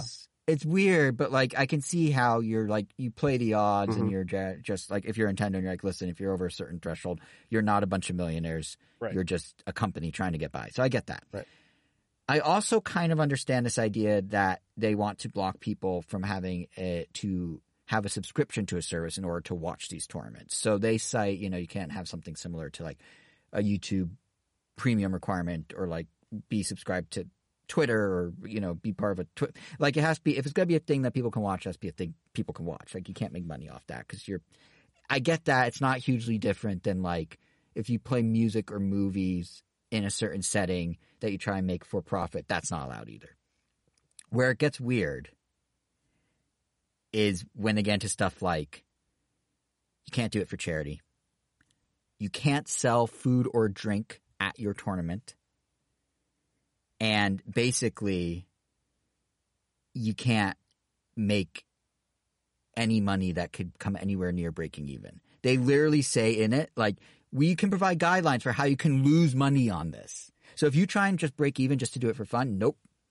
If you're selling food just to counterbalance the fact that you're renting the space, nope. Like, that's all out. And that's where it gets ridiculous to me. Insane. Like, that's crazy. Yeah. There's an exception. If you're a school or doing it between two schools. Also, I think my AirPods just died. So I yeah, might they have definitely to, did. They definitely did. figure out what to do. Me and Angel noticed. Yeah, listen, you can hear you guys on my recording. I don't know how I'm going to handle this. Hold on. I'm just going to put it up to my ear. Okay. That works. This is great. So I'm sorry to anyone listening if suddenly you hear like faint voices. My AirPods both simultaneously died, which is a first. I charged anyway, yeah, my so- headphones last night. I charged them right before we recorded. I think they're getting old. They're Sounds like 2.5 you need years new old. AirPods. Or It you sure just does. use Apple, one hit me and up. then just switch out to Yeah. the other one. What I could do, if you want to talk amongst yourselves about the absurdity of not letting people sell food and drink, I can go get a different pair of headphones real I mean, fast. is there No, much this more? is fine for me and Angel. Okay. Well, anyway, so the only exception to all this is if you're a school doing a school tournament. Nintendo's cool with that because they love education. But literally everything else, it just seems like such overreach to me. I mean, I don't know how yeah, I don't know. Angel, you do a lot of tournaments. Like, this probably shouldn't directly affect you because they're really small. But like, Theoretically, have you ever tried to buy food or a drink Yeah, at a like tournament? Because now you can't. theoretically, you go to an ultimate tournament, like at a bar, they can't sell you beer. Yeah. Yeah. Yeah. Exactly. Half the ones And I I've been do- to lately have been in breweries, so Yeah. Yeah. so- And does a brewery co-sponsor or sponsor it? no. I Then guess. maybe technically they might be able to sell you I mean, it's their something own if they beer draw that they're line, sometimes selling, but- but I don't think it's. I mean, the entry fee is literally buy a beer. See, I don't know. I don't know. You can't sell food or drink at a tournament anymore. I don't know. I mean, it's not like Nintendo's gonna go hunt down all these tournaments and shut them down, but just on principle, it's so like I get. So if I'm Nintendo, I understand kind of what I'm doing here because Nintendo as a company is very protective of their IPs and very protective of like brand safety around them and the brand image.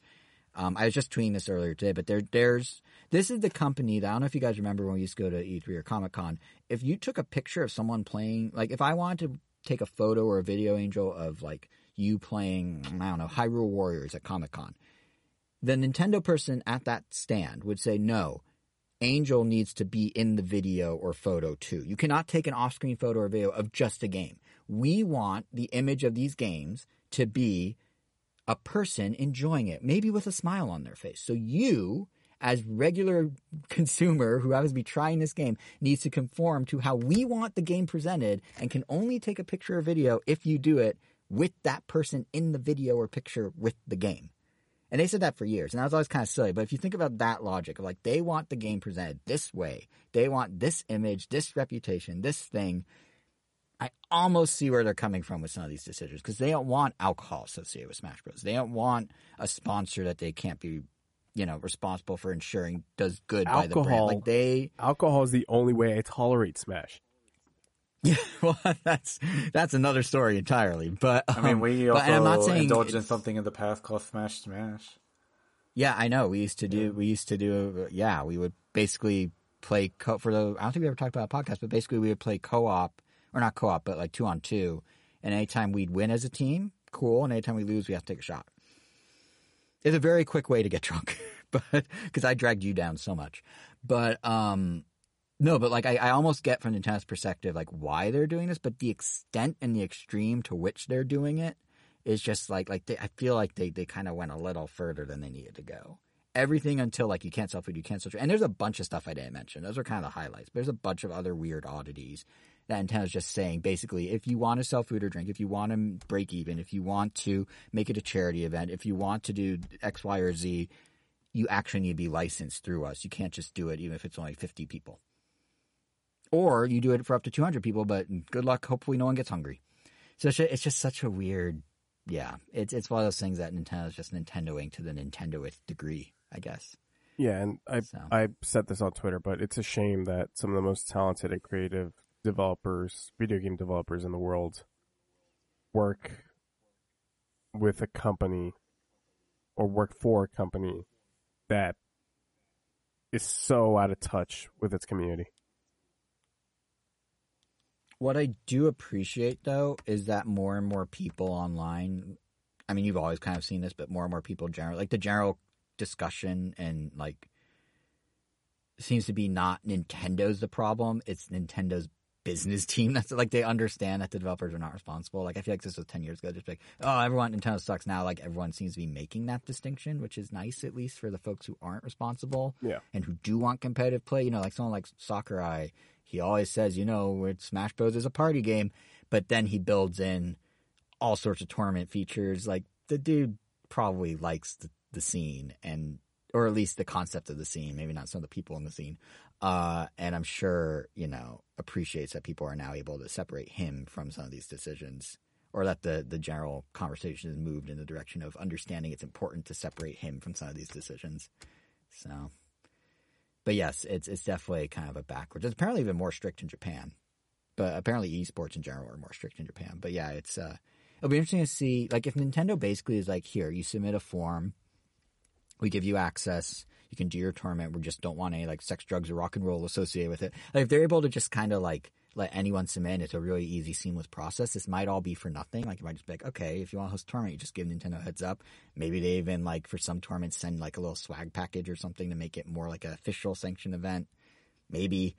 But because we don't know, and because of Nintendo's history, like, it just sounds so like ridiculous. Right, and it's now, also and something so that shouldn't have to do.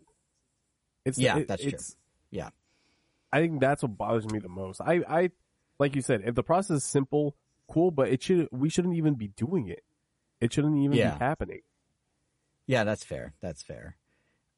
I think it could be like a nice, like, if you, like, I feel like Nintendo, if they wanted to kind of win some favor here, like, if they, like I was saying, if they like made it like, oh, if you register your tournament with us, we'll like make it like a sanctioned tournament. You get to like say it's an official tournament. You get to like pass out Smash buttons or Smash coins or Smash pins or something. Like, then it's kind of like, okay, so you might actually want to do it just to like get the swag for people that are participating or something.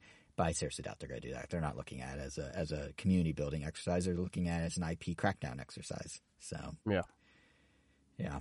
But I can dream. Maybe someone at Nintendo, and the thing is, there are people inside Nintendo who very much support the scene. I mean, the Nintendo Versus account, the tournaments they do throw while in their weird Nintendo ways, have their weird Nintendo rules, but you know, they do appreciate. They have like they have a high school thing, like with some high school esports league. Like, they definitely like see that there's potential there. I know for a fact some people, like, there's a Treehouse member named JC who's very closely associated with like the Smash competitive scene and spearheaded a lot of the Nintendo Versus stuff and made it a thing. Bill Trendon, I know, supports like competitive Splatoon play. So people inside Nintendo definitely value this community. I think it's just the business people who are kind of the like executives that make the decisions and the so-called thought leaders in this space of within Nintendo that are not as much in favor and are more worried about how does the brand look to others? You know, is Mario next to someone eating weed gummies? Like, oh, I can't have that. Like, you know, like that's probably where a lot of this is coming from. So, yeah, but it was kind of an interesting thing to see blow up online today. I mean, like I said, deserved. I don't. Yeah. Frustrating. It's just them. It's them just overreaching. It's them doing what they normally do, just overreaching compared to how they normally do it. Yeah. So. Yeah.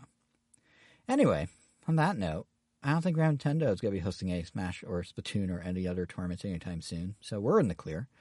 And I think, unless you guys have anything else, we are done for this episode as well. I'm going to host one out of spite. You go, what? Oh, host a tournament out of spite. Yeah, you should. And I promise I won't report you to Nintendo. No, do it. I want to see what they do. Okay.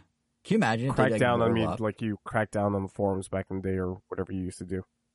Narc. Yeah. I cracked down on people spamming up Nintendo Sport. I cracked down on so many people that after Harry Potter came out would go, Snape killed Dumbledore, Snape killed Dumbledore. I deleted so many of those posts. You're welcome, Nintendo fan base that wasn't spoiled thanks to me. That's all I'm saying. Yeah. You're a hero. I probably deleted at least 50 of those. I am a hero. Not all heroes wear capes, I don't, for example. Anyway, I think that basically does it for this episode. So just to do some quick housekeeping, Randomer Nintendo can be found on all your favorite podcast apps. That includes Apple Podcasts, Spotify, Pandora, Amazon Music, YouTube Music, TuneIn, for now, Google Podcasts, but I don't know how long those are sticking around. You can also find us on YouTube. Not YouTube Music, just straight up YouTube. At Random Nintendo is where you can find us, which is also where you can find us on Twitter. These are all great ways to make sure that you don't miss our next episodes, especially the next one. If you're wondering what we're going to think of the new Mario, that's when you can find out the answer. And there's the wonder pun that Angel said I was going to say. I said it. It's done. We're also individually on the internet. I am JSR7 on Twitter and Threads and Instagram and wherever else you may be. Kevin is KVN Gomi on Twitter. Angel is World of Wererose with an S at the end on Instagram. And honestly, Angel, if for those who haven't checked him out, Angel for his whole Japan trip, is if you didn't hear about it enough this episode, go look at his World of Wererose because he does a really cool thing where he'd take photos from the trip and draw in the Wero version of himself. And it was a really cool way to follow along with your trip, Angel. Oh, thank you. I feel I found my way that a nice in between of drawing and posting online. I did just kind of fall off the face of the earth with cool on the trip. I think I did mention this was the last full day, but there was no yep, I'm back from the trip or it's over. I just done. So yeah, but people want to go see those. They're fun, and there's usually a couple per post, which is nice. Mm-hmm. Yeah, so we'll see go check those out. Yeah, that's the only one worth following at this point. Yeah. So that's the only one I plug at this point. Cool. So yeah, that's where you can find all of us on the internet. Again, you can also find us at Random Nintendo. And with that, we'll see you in a couple weeks, hopefully. And Kevin, final words all yours. I did the final word last episode. And Angel, final words all yours. That was the final word.